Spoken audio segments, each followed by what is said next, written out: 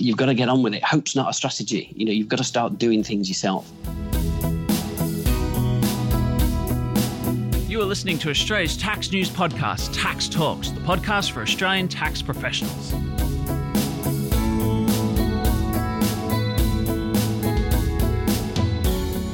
Welcome to episode 196 of Tax Talks.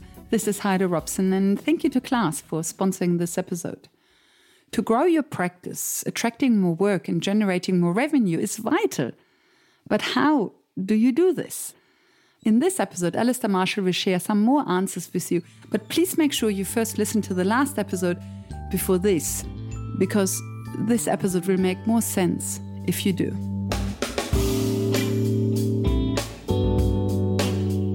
Number 6, the message. What are you selling? We might move on to, in terms of using the S word. So this is the S or selling word that makes people very nervous. So I'm very empathetic. You don't learn this at accounting school. People say, Alistair, I can't do it. It's beneath me, below me. Or beyond me. Yeah.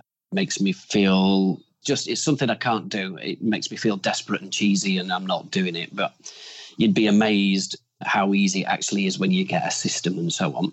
The other thing is often accounting practices or accounting personnel don't have a marketing problem. They have a business development or conversion problem. So they spend quite a lot of money on websites and sponsorships and advertising and hospitality and Google AdWords and glossy brochures. And this generates leads into the business, but very little is invested in upskilling people on how to convert these leads. And, I think people need to understand, how do you get better? You tend to have a coach. So there'll be people listening to this who have golf lessons, sailing lessons, singing lessons, dancing lessons. Many of the things around BD and sales, you can learn. You get a coach, even Tiger Woods and Novak Djokovic, these people, they have coaches to get better at what they do. And a lot of this stuff's available online. Obviously, I teach it for a living because I've been doing it for 30 odd years. But people need to understand it's all possible. So quite often I say to people, describe the best business development person you've ever met. What attributes did they have? And people come back with, personable, confident, empathetic, passionate, friendly, positive, all of these types of human traits. No one actually gives me a skill set response and says, the guy was awesome at opening a business discussion, and the way he drew out the needs and wants of the clients with questions was really good, and the way he presented the features and benefits of our accountancy practice versus others was fantastic, and the way he got over all the issues regarding we've already got a provider, or we've used you before, or you're too expensive. The way he handled those objections was great, and then the way he seamlessly closed to an action point and a close of a sale was awesome. People don't ever tell me that. And you can learn all that. You really can. So as long as you can get the mindset and the attitude right, the skill set can follow as long as you go somewhere to do it. And, often people will watch me for the first time speaking. So they'll say, well, Alistair, you have the gift of the gab, or you're able to talk, and I can see why you're good at this. But I actually challenge that and say, I can hold my own at selling, but that's not because I talk too much. It's because I ask better questions, so I get better answers. And when I work with accountants on conversion, a lot of it is around what questions to ask when you get to that flat white meeting. So stop talking about yourself and ask the right questions that finds the pains and needs of the potential client. And people will do a lot better to go with that. But in terms of I can't do it, I just think that's a complete misnomer because, as I said early on or in the introduction, I've worked with some very introverted technical accountants in the past, and they've become really good at this. But that's because I've given them the framework and what you say at what particular time, and they've just worked on it and been able to introduce it into their everyday practice, and it works for them. Number 7, social media. I might now touch on social media. So social media is omnipresent of our modern day lives, but I'm not sure how many accountants use it well to attract new revenues and business. I would say, social media, you'll get out of it directly proportional to what you put on, which I think I mentioned earlier.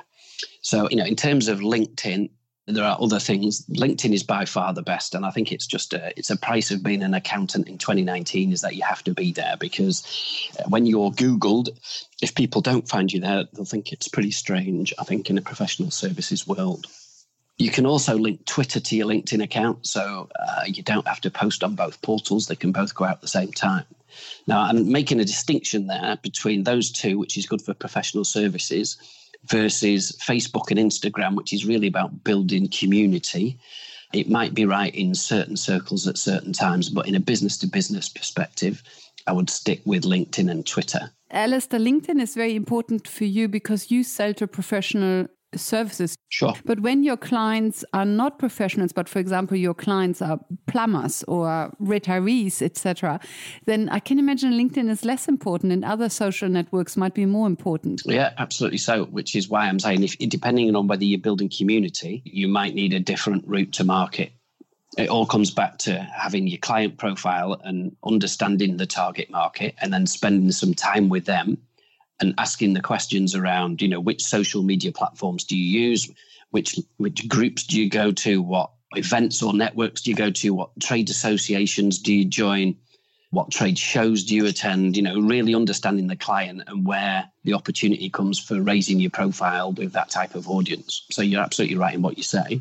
One thing, regardless of who the target market is your use of video in the modern world. So 10 years ago, when I did my first video series, I had to hire in people who were proper videographers and they had proper lights and sound and all these types of things. It was quite expensive.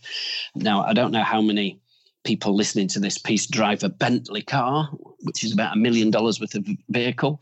But the latest Bentley car, that was shot on an iPhone and mixed on an iPad. So if it's good enough for Bentley and $1 million, it's probably good enough to promote your own accountancy practice. So most people have, a Hollywood studio walking around in their handbag or in the back pocket of the jacket. So you just need to be disciplined enough to actually use it and have the confidence to talk to the camera on occasion. And it's huge. Video is absolutely the thing for the future. And people don't expect it to be Hollywood HD standard. If you're on the bus or the train doing a commute, you don't need it to be absolutely perfect. And don't wait until it's perfect before you put it up. Just put it up and see what the result is. But in terms of the engagement and the way that it gets shared online, if you've got a video piece, it's much more likely to be watched and shared. And then the algorithms of these platforms then kick in, and then you'll see, it goes viral. And, when I've done bits of video, you can get like 3,000-4,000 views in a matter of 24 hours, which people probably wouldn't do if they just used the written word. So I'd really get people to consider that when putting something together. Yes, and I can imagine video is very powerful because it basically replaces the very beginning of a meeting. It allows your client to see you. It already gives you a face-to-face interaction, even though it's not really face-to-face. Yeah, well, we're trying to start a relationship here. And if you don't have a LinkedIn profile with a photograph, I would argue it's a bit like going networking with a bag on your head, because you can't see your face. So, what the video does, and I have a difficult challenge because of the heaviness of my accent. The video thing, at least on the website, people have a perception of what I'm going to look like and sound like. Also, understand people aren't buying billable hours, they're buying your intellectual property.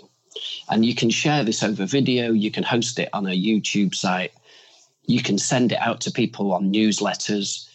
All of these different routes to market are hugely important, like I say, ebooks and everything. So people want, in the modern world, to have a low cost, low risk understanding or experience with you before they go and invest the dollars. So what does that look like in your practice? How do you make that work? So the other thing is lots of accountants have very similar looking websites. So you just list a whole list of services, but that doesn't really make you stand out versus anyone else. The other thing is people then make it worse by investing AdWords, Google AdWords, which are quite expensive, and then drive traffic to a website, but it doesn't convert because there's no value share. There's no opportunity there to attract visitor data or build the database. So massive shout out for you to give a video or a piece of signature content away in exchange for an email address, so you can start a relationship and engage these people over time.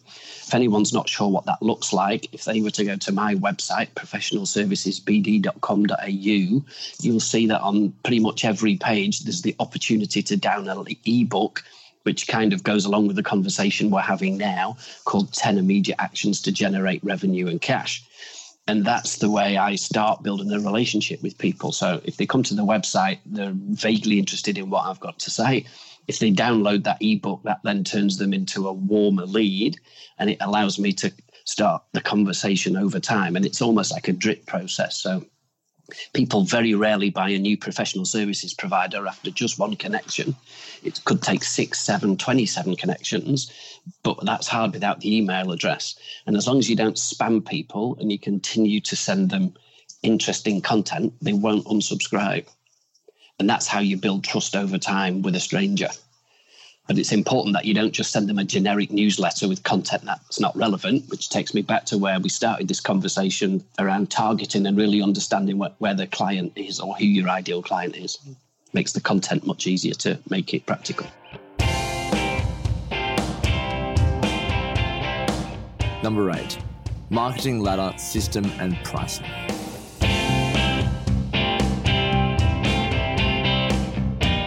So I'm going to go from here. I'm going to talk about experts don't charge low fees. So this is a real key. At the moment, there's a lot of price pressure in the marketplace with accounting services.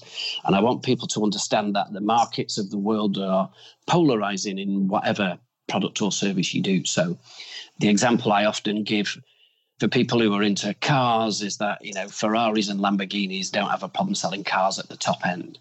At the bottom end, Tata of India can sell millions of cars at entry level. But in the middle, you have Holden and Ford in Australia who couldn't make any money selling motor cars because they were being generic. They were trying to be everything to everybody generalist. And that's really hard, and you don't want to be there. Maybe a more female take, my wife's game is luxury retail. And the likes of Louis Vuitton and Chanel and Christian Dior Couture have no issue selling handbags and shoes and dresses at that level. At the other end of town, you'll have entry-level players like Supre and Lowe's who can sell large volumes of clothes. In the middle, you have Myers and David Jones who have really struggled to make any money, trying to be everything to everybody with a very generalist offer.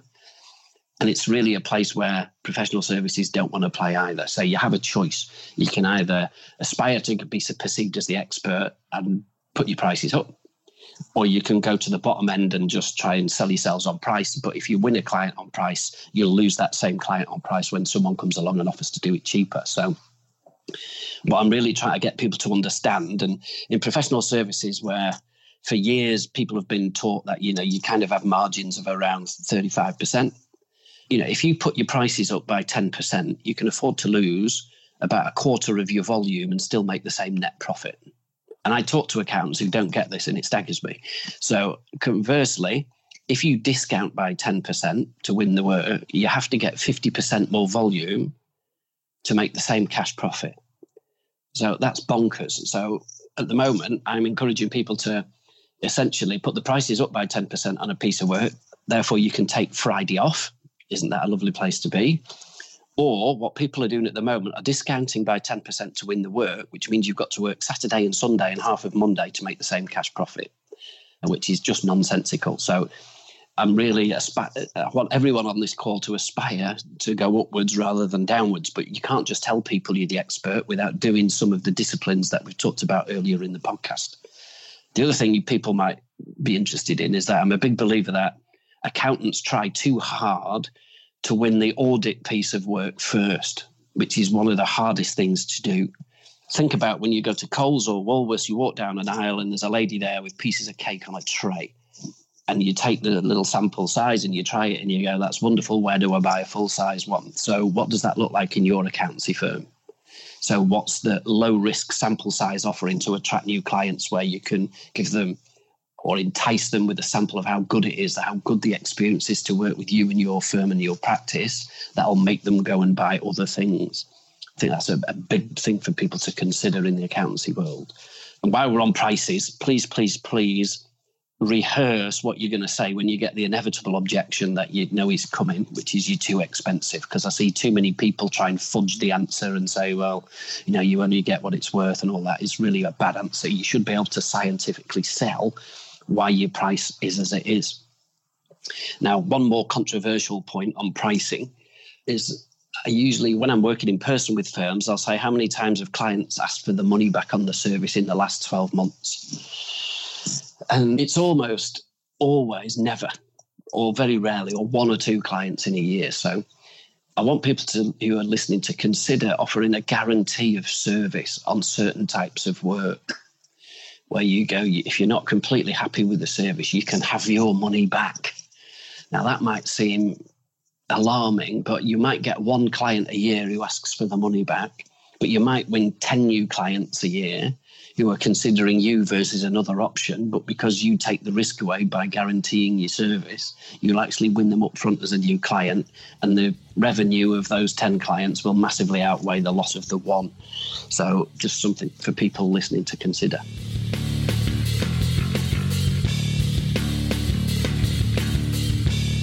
Number 9, compelling copywriting skills. Okay, I'm going to go to compelling copywriting skills. This is a skill set not really known to most accountants, really, but people need to understand people buy the result of the service. They don't buy accounting services, they buy the result. So most accountants are fairly lousy at talking results and instead just talk process. So I want people to do what I call a 60-second sense test or brand test. So go to your website, read your brochures, look at your tender documents, read your adverts, think about what goes in your email blasts, and ask yourself the question, would you buy you? So what's the result of what you do? So people need to find answers to the questions, why do I need your product or service at all? Why should I buy it off you rather than another accountancy firm? And why should I do it now rather than wait? Now, they're 3 pretty difficult questions, but if you find answers to those, you're really ahead of the game versus the competition. And think about, if I took your logo away from your homepage of your website, is it obvious to me within less than 10 seconds who you are, what you do, who you do it for, what's the result of what you do? And I have to say, I would be surprised if most people can answer yes to that, because it's not what I see. Instead, I see very generic phrases around, you know, we're a partner-led firm offering client-centric business solutions with pragmatic thinking, and it's just not good. The other thing people can learn from is understand that a website is based for the visitor, not for the host to talk about themselves overly. So try and avoid starting every sentence or paragraph with I, us, our, and we. That's not good practice. And instead, really think about how you change the wording for the visitor. Do you recommend to hire a copywriter? Possibly. Copywriters are variable in quality. Again, I have one that I recommend who's very good and very reasonably priced. It's such an important thing. I think if you were redoing your website or you were rewriting brochures or email blasts or something like that, it's good to have a third party or someone who is a professional copywriter to have a look over it for sure. So who do you use? I use a lady called Elizabeth Wilson, who's based on the Northern Beaches in Sydney. And I'm sure if anybody wishes to reach out to Liz, then if you get in touch with her or myself, I'll make sure that happens. Number 10, engagement. So I'm kind of going to come to close this up. I want people to consider service or client service because that's so important. I've mentioned earlier that clients won't fall in love with the firm until the staff do. Service is key. And I kind of refer to client service as a bit like an emotional bank account. So every touch point any of your internal team have with a client is like making a deposit in the bank account, in the knowledge that there will be a day where someone screws up and there's a chance you might go overdrawn. So every touch point, every day, it builds an image with the client. So, you know, be careful of the person on reception who scares people away or the lady in accounts who asks for the money in not a particularly nice way. You know, at some point, someone will drop the ball. So really think about this service. Are you really good or better than anyone else? I have a service charter. It's something I send to people when they come on board as a new client. It outlines what they can expect from me in one page. So how quick I'll turn telephone calls around, emails around, all that type of thing. I think it's a good thing to have. I think if you're an accountant going to see a major client, it's good to send them an agenda of the meeting in advance so they can prepare. Also, so they can add things to the agenda if they wish to. So it should be a two-way conversation, not just a one-way conversation from the accountant to the client. And if that's the case, you should give them the opportunity to make inputs on the agenda. I think that's an important thing. I think you then should follow up with minutes of the meeting within 24 hours that outlines what you're going to do as a result of the meeting, what you want them to do as a result of the meeting. Maybe if they're a category A client, which we talked about earlier, you might already make a date for the next meeting next month or next quarter, whenever that is. So again, that subconsciously conveys in their mind that they're important to you. And when it comes to service, think about benchmarking yourself. So you might benchmark yourself against a local provider similar to you. You might do it versus what I call as a big hairy gorilla. So one of the big national firms. Go and have a look at a website, go and download some material, see how well you're treated in that environment. And then I usually ask people, who do you perceive as the expert in the accounting field? So if you were buying the services you deliver from someone, who would you go and buy them off? And why do you put that person on that pedestal? What have they done from a service or business development perspective to raise their visibility and credibility with you that would make you select them as your go-to? And see what you can pinch, because I think that's there'll be some important learnings there from who you perceive to be the expert in your field.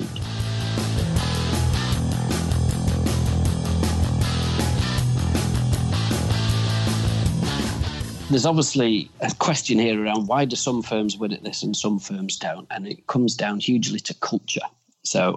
So far, I've been very good as a consultant. I've not used any consultancy phrases, which I try and avoid, but there is the inevitable culture eats strategy for breakfast every day. So I go to lots of accountancy practices that have a strategy document or a written document around how they're going to achieve growth, but they don't actually use it. It's not a working document every day. It's not something in people's conscious, and once a year they blow the dust off it when they go to the partners away retreat in the Hunter Valley with the partners, and that's kind of it, which is a real shame. So you've got to live this exercise. You've got to do it. Don't just talk about it. Growing firms, it's not a spectator sport. This word culture, you're right. It is a fuzzy word. Culture to me is your way of doing things.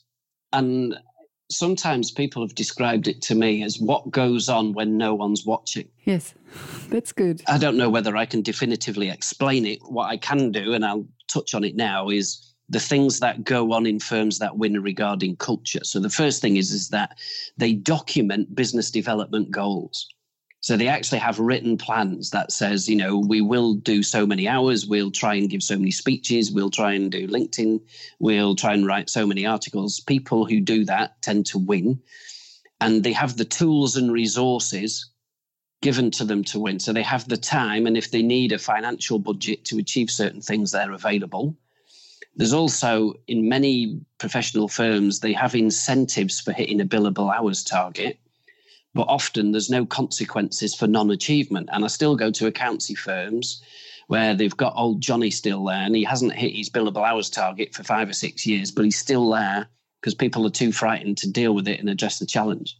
That's a cultural problem, because successful people will look at the management and say, you're not addressing that, that's not fair. And you have to think about keeping your best human capital on side, and you don't want to lose people because you're not seen to address the issues when they arise. Also, you've got to train and support these people. So if they're not achieving, what have you done to train them to get them to the right levels and give them support in this business development area? In many cases, people don't do anything. So if you don't get any results, then you're kind of culpable. You need to have the right people doing the right tasks. So, we talked earlier about there may be people on the podcast who are sort of introverted and don't think they're right for public speaking. Absolutely right. Then don't do it. Then you might be better doing something written. You can kill a brand by putting the wrong presenter up on a stage. So you have to be horses for courses and make sure the right tasks are done by the right people. And finally, the firms that win, they tend to have one person who leads by example. There's one champion in the firm that people can look up to. often the phrase is a rainmaker, but you need someone on board who they're the go-to person on all things around this BD and marketing, and they lead and drive the culture in the firm.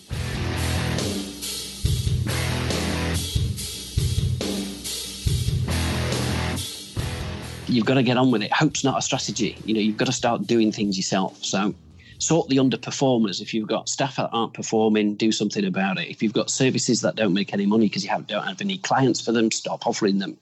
If you've got clients who you don't make any profit from, change them. If you've got suppliers who aren't adding value, change them. There's a number of things there. The other thing to consider, something I learned from the banks in the UK, is 84% of billionaires are self-made.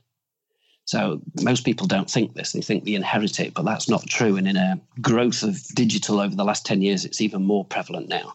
So when I worked with one of the national banks in the UK, we did a test where we asked lots of people who were millionaires the same set of questions as wannabe millionaires to see if there was anything we could draw. So this is kind of the learning.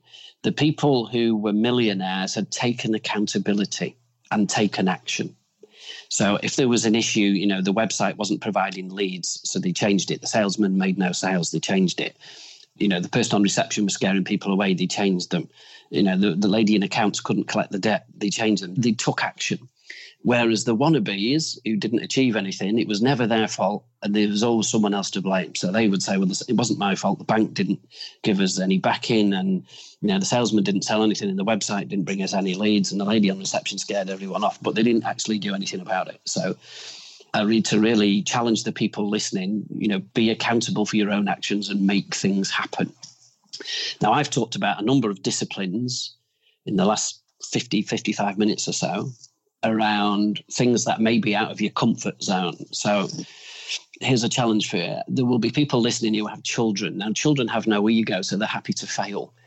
Successful accountants who've usually, been to university, they have letters after the name, they might have a partner on the door at the office, they're less likely to take risk because they don't like embarrassment of something not being perfect first time. So kids, Angry Birds the game, 20 levels, they fail on level 16, they'll fail. No harm in trying till the next time. Successful professional services people tend to go, I tried that thing that Alistair suggested, but I tried it once and it wasn't perfect, so I'm not going to try it again. So I really need to encourage you to keep going and allow yourself to fail occasionally, because you'll never realize how close you are to winning on the day you give up. It's a real challenge for you. And I'm going to finish by saying you can't do today's job with yesterday's methods and still expect to be in business tomorrow.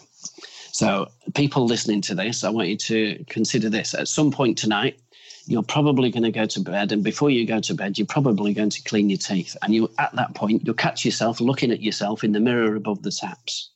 And I want you to quiz yourself on which group of people do you want to be in. Are you going to go and take on board some of the things we're talking about here today and make yourself really successful?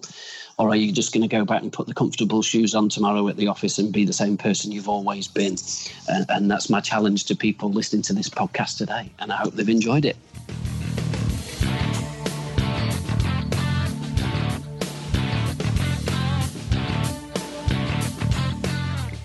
Welcome back. So be clear on what you offer. Leverage social media, polarize your pricing, offer results, and focus on your staff. The only way to have happy clients is to have happy staff. I like Alistair's call to action. Identify one area of improvement and do it. In the next episode 197, we will go back to our mini-series about GST on imports. Simon Dorowich of A&A Tax Legal Consulting in Melbourne will talk about the Netflix tax, GST on services and digital products. Until then, thank you for listening and thank you to Class for their support. Bye for now and see you in the next episode.